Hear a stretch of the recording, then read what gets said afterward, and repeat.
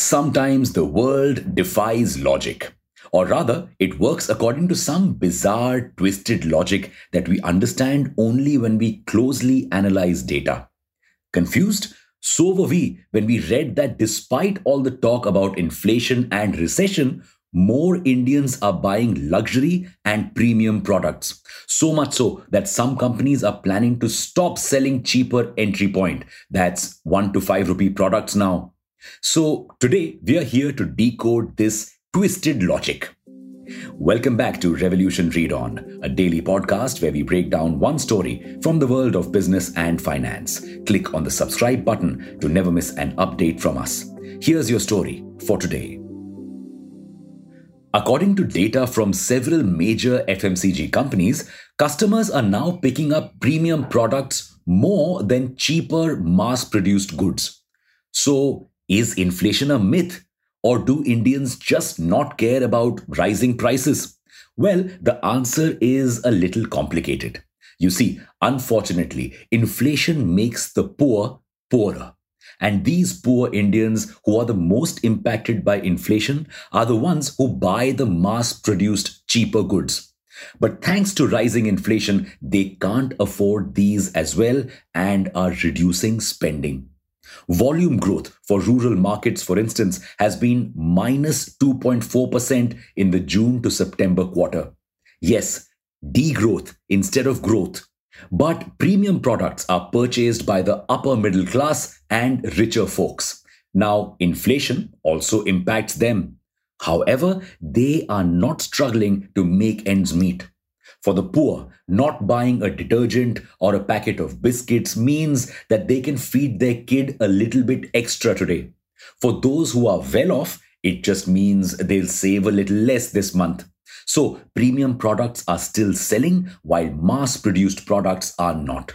Now, this seemed like a satisfying answer until we read that India's luxury market was set to grow up to $200 billion by 2025.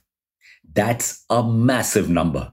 Now, just the sustained purchases of the upper middle class couldn't explain this rise. So, we decided to dig deeper.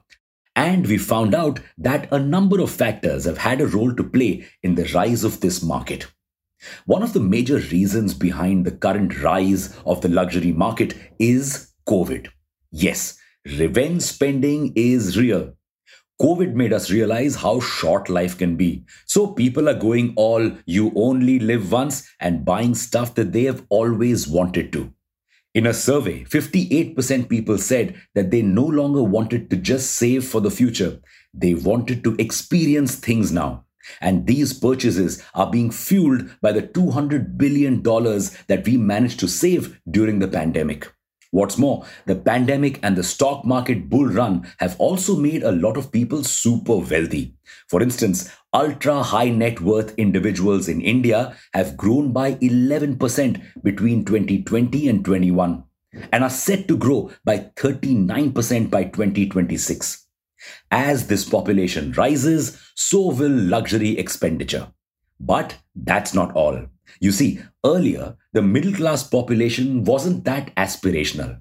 Neither did they have exposure to all the luxury items they were missing out on. But now, thanks to Instagram and foreign TV shows, everyone knows about luxury products.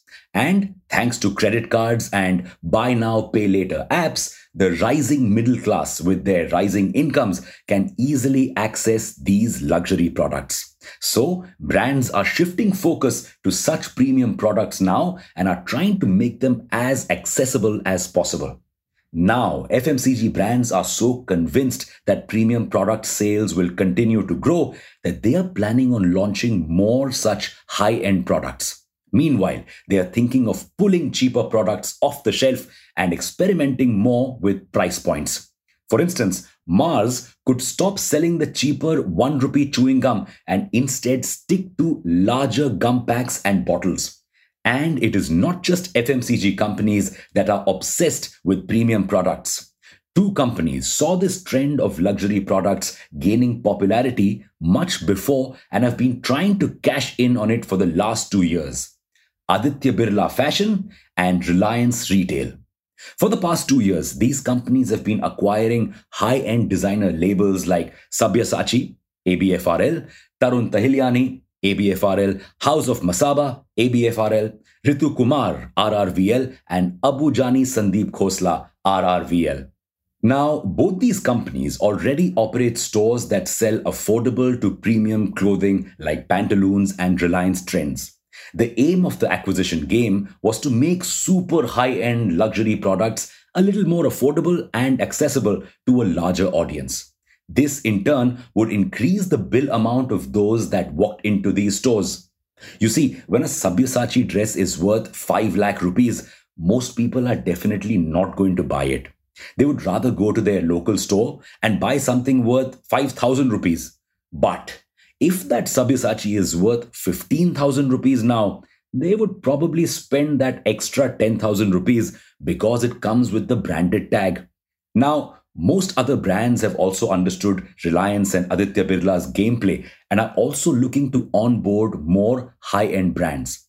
However, with major companies now laying off people and slowing down hiring, how long do you think this luxury buying trend will continue?